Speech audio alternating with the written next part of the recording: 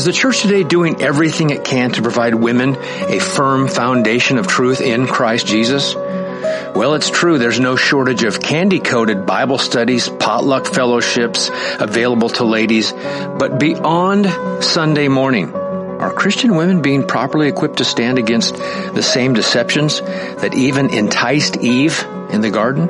In an attempt to address the need for trustworthy biblical resources for women, No Compromise Radio is happy to introduce Equipping Eve, a ladies-only radio show that seeks to equip women with fruits of truth in an age that's ripe with deception. My name is Mike Abendroth, and I'm pleased to introduce your host, Erin Benzinger, a friend of No Compromise Radio and a woman who wants to see other women equipped with a love for and a knowledge of the truth of God's Word. Well, hello, ladies, and welcome to Equipping Eve, the show that seeks to equip you with fruits of truth from God's Word. God's Word, 66 books of the Bible. Okay, before I continue, just a warning, there might be a cat meowing in the background throughout the course of this episode. That is producer Charlie. My apologies for the unprofessionalism, but he's here in my office and he is demanding something, and he's not like a dog that understands no. So if you hear a meow, that is Charlie giving his input. So anyway, 66 books of the Bible, right? 66. If your Bible has more, it's wrong. If your Bible has less, it's wrong. So why do we say that? Well, that's not actually the topic of this show, but we have discussed the Bible and the canon of Scripture in the past. So I encourage you to go back in the Equipping Eve archives and take a look. Find that episode if you'd like to hear a little bit more about that. I know that we've discussed that here, and I'm sure we'll discuss it here again because we love God's Word. We love God's Word not because we worship a book. That's ridiculous. But we love God's Word because it's God's Word, right? He inspired the human authors, and they wrote down what God would have them write down. That is what God would have us to know. In the Bible, God reveals Himself to sinful men. In the Bible, God reveals Jesus Christ, the second person of the Trinity, God incarnate, the only way of salvation. So why would we not love and uphold Scripture? It's ridiculous. It's ridiculous. These people who say, oh, you're worshiping the Bible, they do not have a high view of Scripture because they do not have a high view of Scripture's author, the Lord God Almighty. So that's all I have to say about that. Actually, no, it's not. We're going to talk about the Bible and people attacking it in just a minute. We have kind of a hodgepodge of topics today that I'm planning on talking about, but we'll see how time goes. It might not end up being a hodgepodge. It might be one thing. We all know how that goes.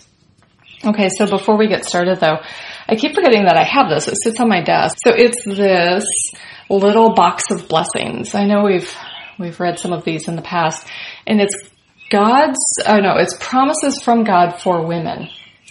Just for us ladies. Let's see. And what I love about this little box of blessings is that I bought it for myself, and that's why I find them so hilarious. They're scripture out of context. They're little, feel-good, pick-me-ups, nonsense. So here we go. Here's one from the middle of the stack. I'm so thankful that we are friends. Keep in mind, I gave this to myself. And then the back of the card says Psalm 118:29. Give thanks to the Lord, for He is good. His love endures forever. I don't know how that's connected. But we should give thanks to the Lord. He is good. His love does endure forever. Oh, here's a quote from John Calvin. I didn't know this was a Calvinist box of blessings. That's fantastic. I love it even more. Hey, John Calvin, there is not one blade of grass, there is no color in this world that is not intended to make us rejoice. And then the back is Psalm 100, verse 5. The Lord is good and His love endures forever. His faithfulness continues through all generations. So that one, that's not too bad because I do like that John Calvin quote. Anyway, I guess they're not all horrible, but they're not all great anyway. Oh, here's one. Here's an example of why it's ridiculous. This box of blessings says, life is not measured by the number of breaths we take, but by the moments that take our breath away. Isn't there an 80s song? Maybe it's from the 90s. Take My Breath Away. I would sing it, but you'd stop listening. And then Proverbs 3:5, it says, trust in the Lord with all your heart. God's best is always worth the wait. These are special. Okay, well, we'll cling to the one Calvin quote and say that, someone in the compilation of these had a brief moment of sense. Anyway, box of blessing, promises from God for women. So, guys, you shouldn't be listening because this is a show for women. We seek to be true to Scripture's command that women should not teach men. But, ladies, you can't share these promises from God with your husband or your brother or your father because they're just for women, according to this box. 101 blessings to brighten your day and uplift your soul. So I hope that I've brightened your day and uplifted your soul by reading you those little cards. Okay. So we were talking about, that was a completely awkward segue because it doesn't segue at all. Sorry about that. So we were talking briefly about the canon of Scripture and the 66 books of the Bible, and this was actually not at all what I planned to talk about, but I feel like I say that every time I record a show. Something happens. I have another article that I want to look at very briefly, and it ends up being the whole show. So, Rob Bell. There's another country I heard from, right? We haven't necessarily heard his name in a while. I'm sure all of you, or at least most of you, are familiar with Rob Bell. He is one of the forerunners of the emergent church. He's a loud postmodern. He's weird. I don't mean that as a personal attack, so my apologies, Mr. Bell. His style of writing is very awkward, and his speaking style is the same way, and I say that in the sense, I think it's actually quite clever.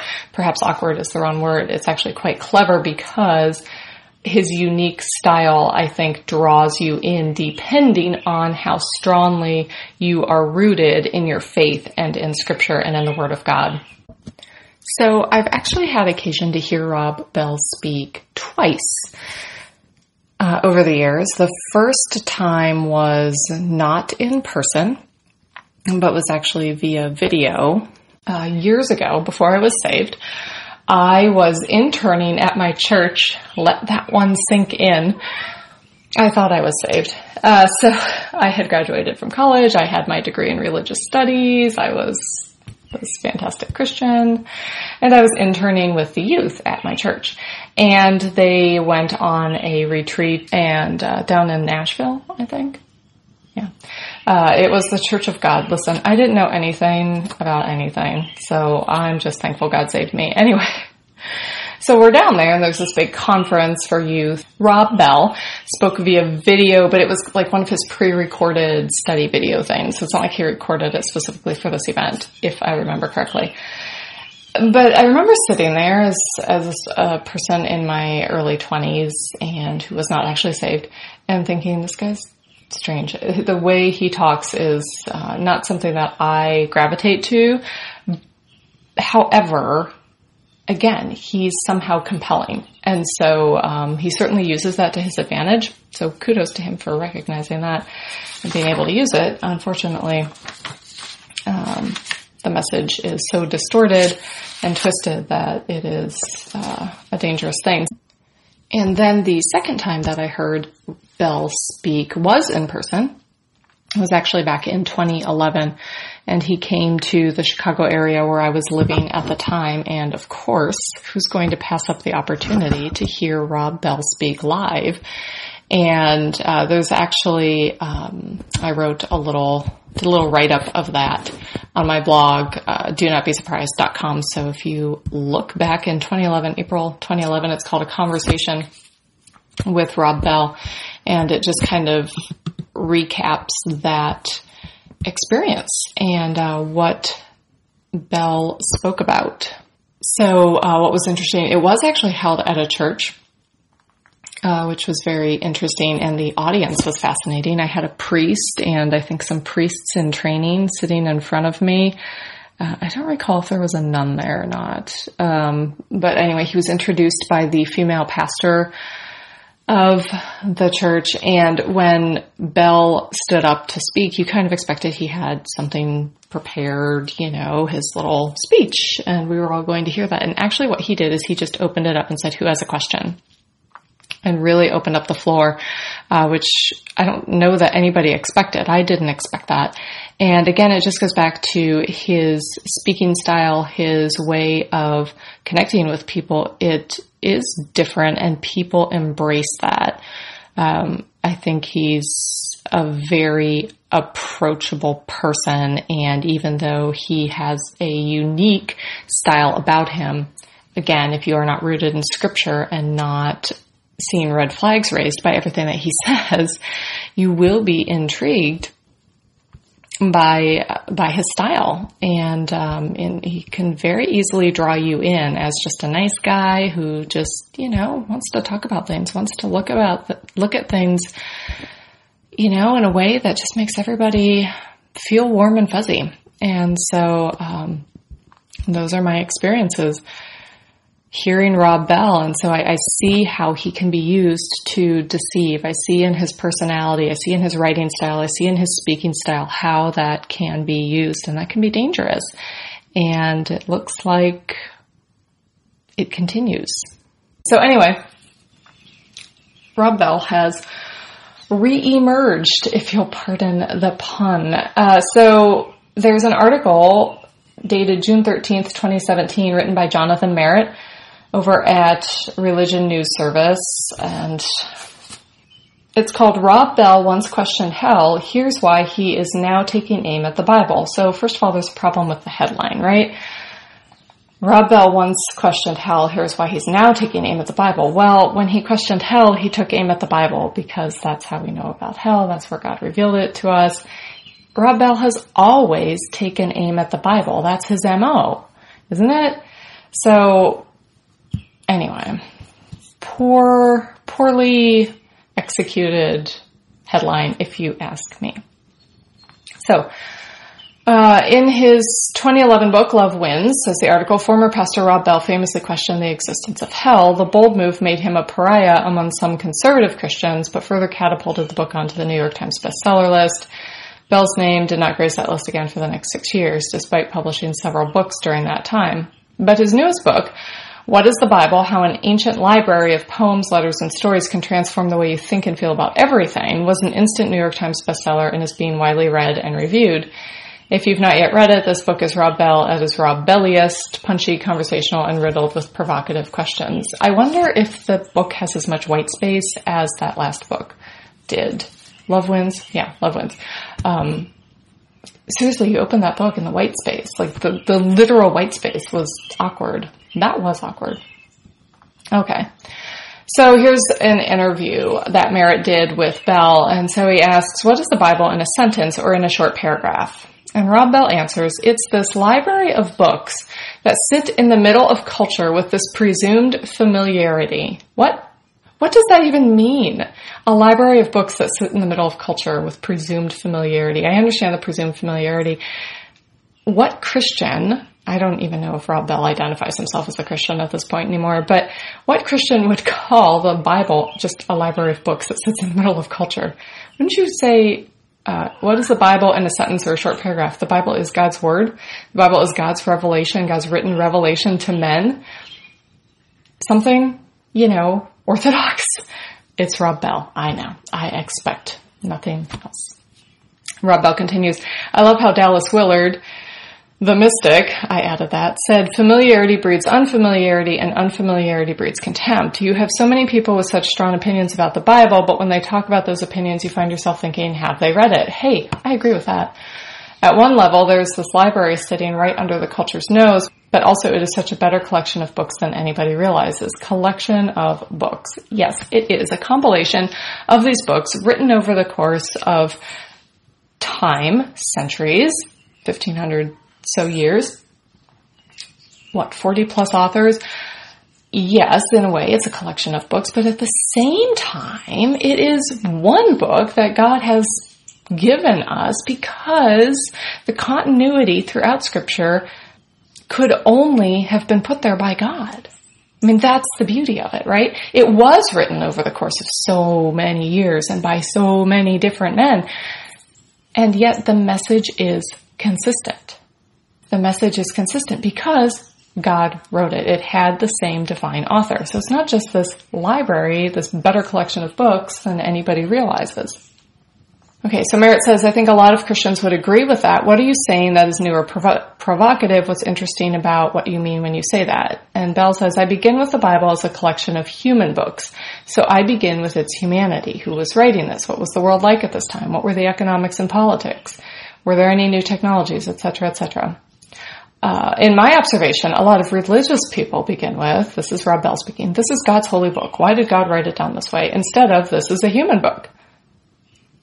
Huh. Okie doke. If you start there, he says, it has all this room for doubt and fear and anger. It opens its arms wide to the full spectrum of the human experience, and I think that's interesting. What?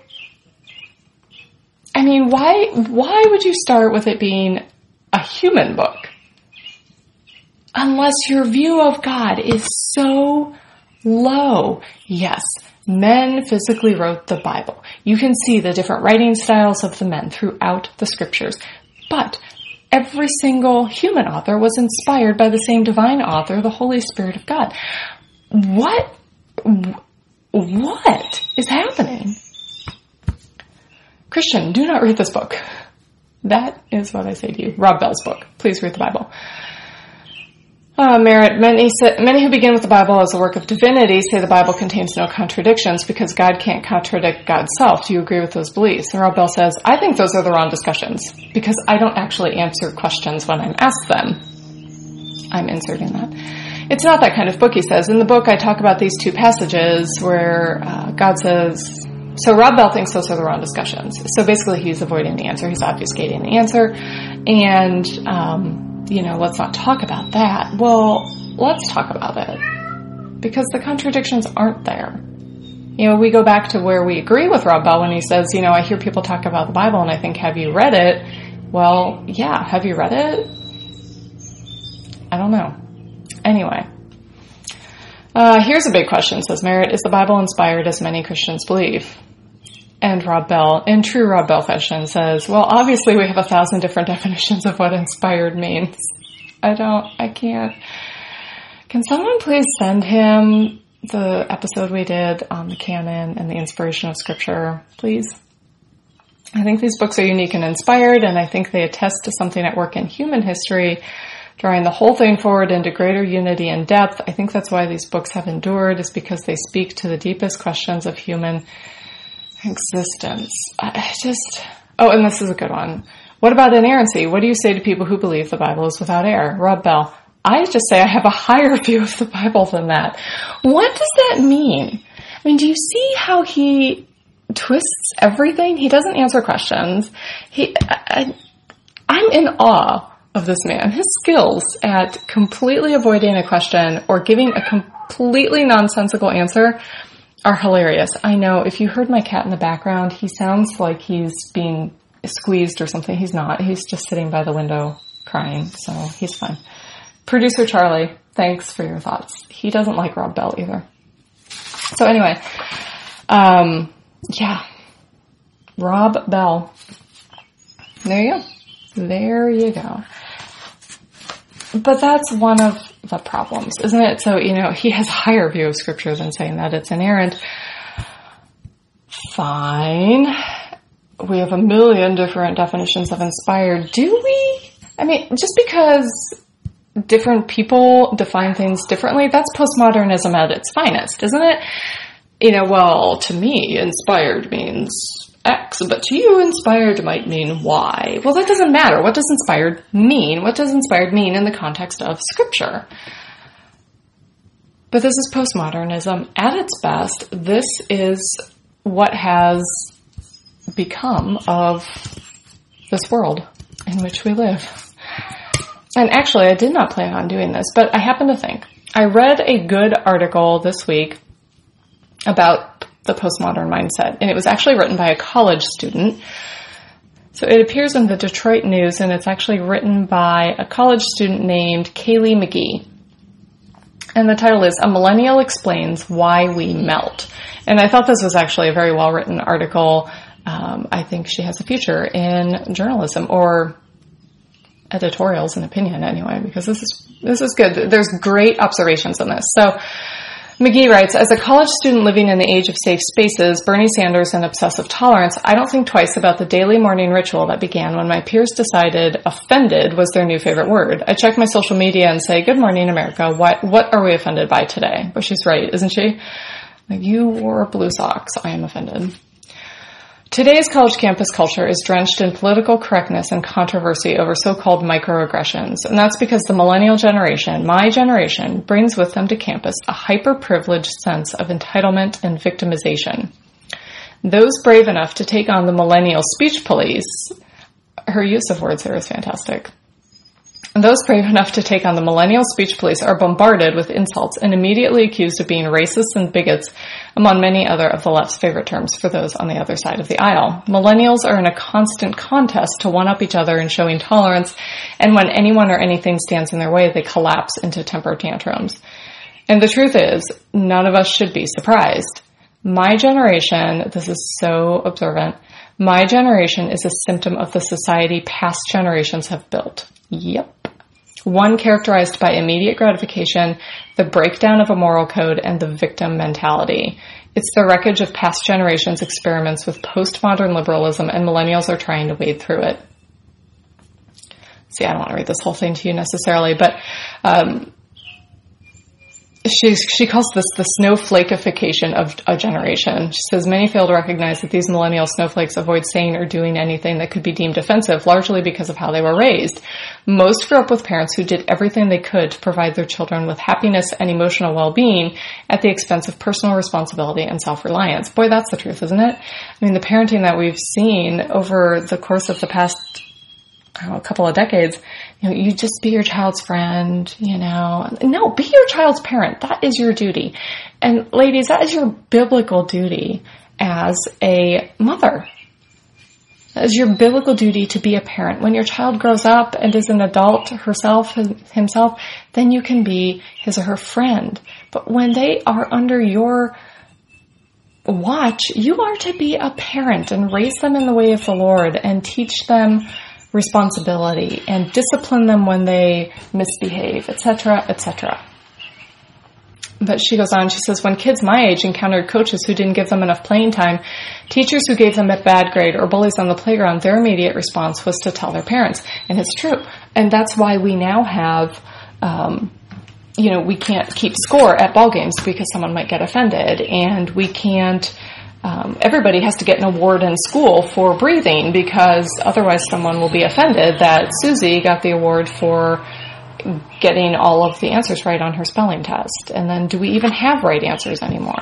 I have friends who are teachers, and it's just the hoops that they have to go through so that the parents don't report them to the administration just for giving a rightful bad grade on a paper. It's phenomenal to me. It's just ridiculous.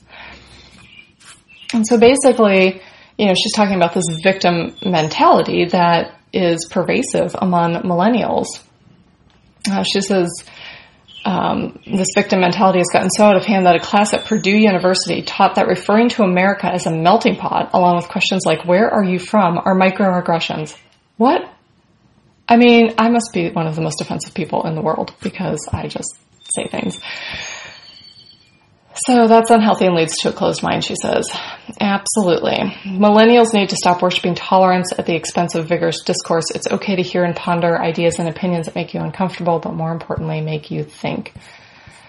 And, she makes some great points here. So, not necessarily an article that's based around scripture. She was publishing it in the Detroit News after all. But there's some great insights. Gives me just a little tiny bit of hope for the next generation that there's someone out there recognizing the nonsense that is this millennial generation. And what terrifies me is they will be the ones taking care of me in the nursing home someday. I'm afraid. Just pull the plug. Just pull the plug. Don't. Just let me go. It'll be fine. Okay, so we've talked about Rob Bell and the Bible, and that was not my plan. And we've talked about millennials because it's that postmodern mindset, right? That mindset that says that what I believe about this may not be what you believe about this, but everybody is right. Everybody's right. Nobody can be wrong. And at some point, somebody has to be wrong, don't they? At some point, someone's going to have to suck it up and be wrong. And it's just really kind of astonishing to me that we haven't figured that out yet. How can we get a right view of society so that we can effectively live in society? Well, this goes back to the Bible. We can effectively live in society by studying the Bible. And ladies, we must study the Bible, not just read our little devotional nugget in the morning, and not just leave the hard things, air quotes, to the men. You, if you are a parent, are raising the next generation. That means that you need to study the Bible so you can bring them up in the fear and admonition of the Lord. That is your duty as a Christian parent. Producer Charlie has completely sacked out on the floor now. I think he's finally tired. There's an interesting article. I don't know if I've read this here before. I won't read the whole thing. I'm sorry. I don't mean to read so many articles, but I come across this stuff and it's good. It's by Amy Gannett, Sister, You Can Do Hard Things. And basically she talks about how she has heard so many women say, well, I guess, deep Bible study just isn't for me. I do devotionals. I don't have time to learn how to study the Bible. Do you just have a study? Don't we all love that? We much prefer to just have a Bible study. It's already prepackaged and we can just go through and answer our questions. Have you ever really pondered that? I used to be in a Bible study that I would not recommend now. It's a large international Bible study without naming any names, and there are many problems, dangers in that study. And so if you are involved in this large international Bible study, there are groups for men and for women. It is led by a woman who teaches men, then you should probably rethink your involvement in that. That's discussion for another day. But it was set up like so many Bible studies are. You get your little lesson and you go through your questions with the Bible passage, and then you go to a discussion group and everybody answers the questions and everything's wonderful. And then you hear a little teaching, etc., etc. And by the way, the teachings are canned and all the leaders are giving the same teaching all across the world. Anyway, moving on. But we like that structure, don't we? Okay, I have to answer 5 questions today. Well, I don't know about you, but number one, I did that study. Part of the time I was in that study, I wasn't saved, and I had some of the best answers in the group, if you ask me, in my humble opinion. But I could answer all the questions with ease because it didn't require study. It required looking at the text and saying, oh, that's fill in the blank, basically. Very little cross-referencing, very little challenge to application to your spiritual life, unless you get to the application question. Now you have to apply it to your life. Application. How can you apply this to your life? That's not an application question. And we like the structure. I'm going to do my 5 questions today. Well, I used to be able to sit down the night before the Bible study and run through every single question for the whole week in, 15 minutes. And it was fine. I could go and participate in the discussion and be done. That's not deep study. And we want the structure and we want someone else to do the work for us, but we're not learning from that. It would be interesting to go back and do a poll of some of these women who have been in the study for years and years and years, studied the same books over and over again. I don't think they'd be able to answer basic questions about the books that they've studied, or basic questions about basic truths of doctrine and of Scripture. I just don't think they would. It's not necessarily true of all of them, but I think it's true of a majority. And there's a danger. I'm not saying that there's anything wrong with structured, pre-written Bible studies, but I don't think they're a requirement. There are other ways to study the Bible. And again, we've talked about that here at Equipping Eve. There are ways that you can just take your Bible, maybe a couple of commentaries, a good study Bible, trustworthy study Bible, and study the Word on your own. You don't need to have someone else write questions for you. I'm not condemning that. I've written some of those, but you don't need it. And, in this particular study I was in, I remember we would take the summer off, and then there'd be women at the end of the summer. So, I just can't wait for us to start up again because I've really been missing doing my Bible study. And I was like, after I got saved, I was like, well, what'd you do all summer? Like, hey, God, I'm going to take a break because we're on summer break. What? No. But they're so dependent on this little piece of paper they get every week that they call that Bible study. And that means it's not a true integrated part of their life. It's something they put in a box, pull out my piece of paper, answer my questions, put it back, I've done my Bible study. True Bible study, you are going through the Word and then living out what you have learned, living out what you have read in Scripture. And Amy Gannett in this article, Sister, You Can Do Hard Things, she says a prepackaged Bible study is easier, but on its own, it cannot be your daily bread. Others can do the work to study and reframe the truths of God's Word for you, but then you'll miss the riches and rewards that come from hard work and study of the Word for yourself. I know there are a plethora of blogs and Instagram accounts that make the Word of God seem like a quick pick-me-up and short fix. Yes, that would be easier, but sister, you can do hard things. It's easy in our Pinterest culture, she says, to conceive that biblical womanhood is solely about the cultivation of a trendy home and ways to find the quickest and cheapest slow cooker recipe. But when we only look around us for examples of biblical womanhood, we fail to look back to the women of the Bible who did hard things and blazed a trail for us to follow. And then she gives some examples of Abigail, Huldah, Deborah, Esther, Mary. She makes a good point. She says, we all need help. We all need others to teach us along the way, but each and every one of us can do it. God has graciously equipped us with sharp minds, teachable hearts, and the willpower to form our loves around His Word. It might seem like a resolution that will fade in the coming weeks, but you and I can do the hard work of pressing through, pressing on, and persistently coming to God's Word as His students. Now, I don't know anything about this author, but I appreciated this article and her point there. And again, I'm not putting down pre-written Bible studies. I know some wonderful ladies who develop those, and those are good resources for us to use. But again, it should not be our daily bread, right? Just sit down and read the Bible. Even if you don't pull out the commentaries, just sit down and read without, I got to answer these questions now. Okay, I'm done. Maybe just sit down and read. And trust me, ladies, I speak to myself as much as I speak to you when I say that, as an encouragement to not let life get in the way and cause us to lose our focus.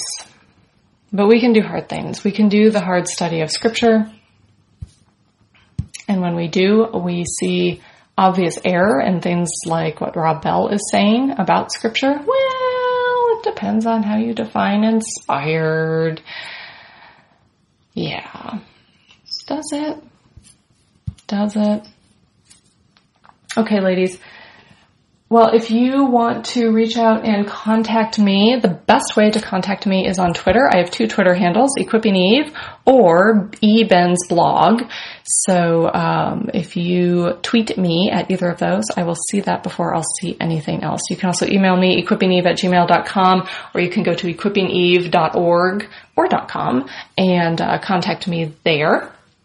And be patient with me as I work on responding. But reach out, send me questions, send me comments. You can even be angry with me. You can disagree with me. I'm okay with that. That's happened. If you go to the Facebook page, Equipping Eve, you can see there's a couple of people who disagreed with me along the way. And that's okay too. That's what we're here. Iron sharpens iron, right? That's why we're here, and that's why we do this. But at the end of the day, we must agree, if we are Christians, on one thing. Jesus Christ is Lord. His word is perfect. His word is inerrant. It is inspired. It is infallible. And in that word, Jesus Christ is revealed to us, and he is indeed the way, the truth, and the life, the only way of salvation. Can I get an amen? All right, ladies. Until next time, get in your Bibles, get on your knees, and get equipped. Thanks for listening.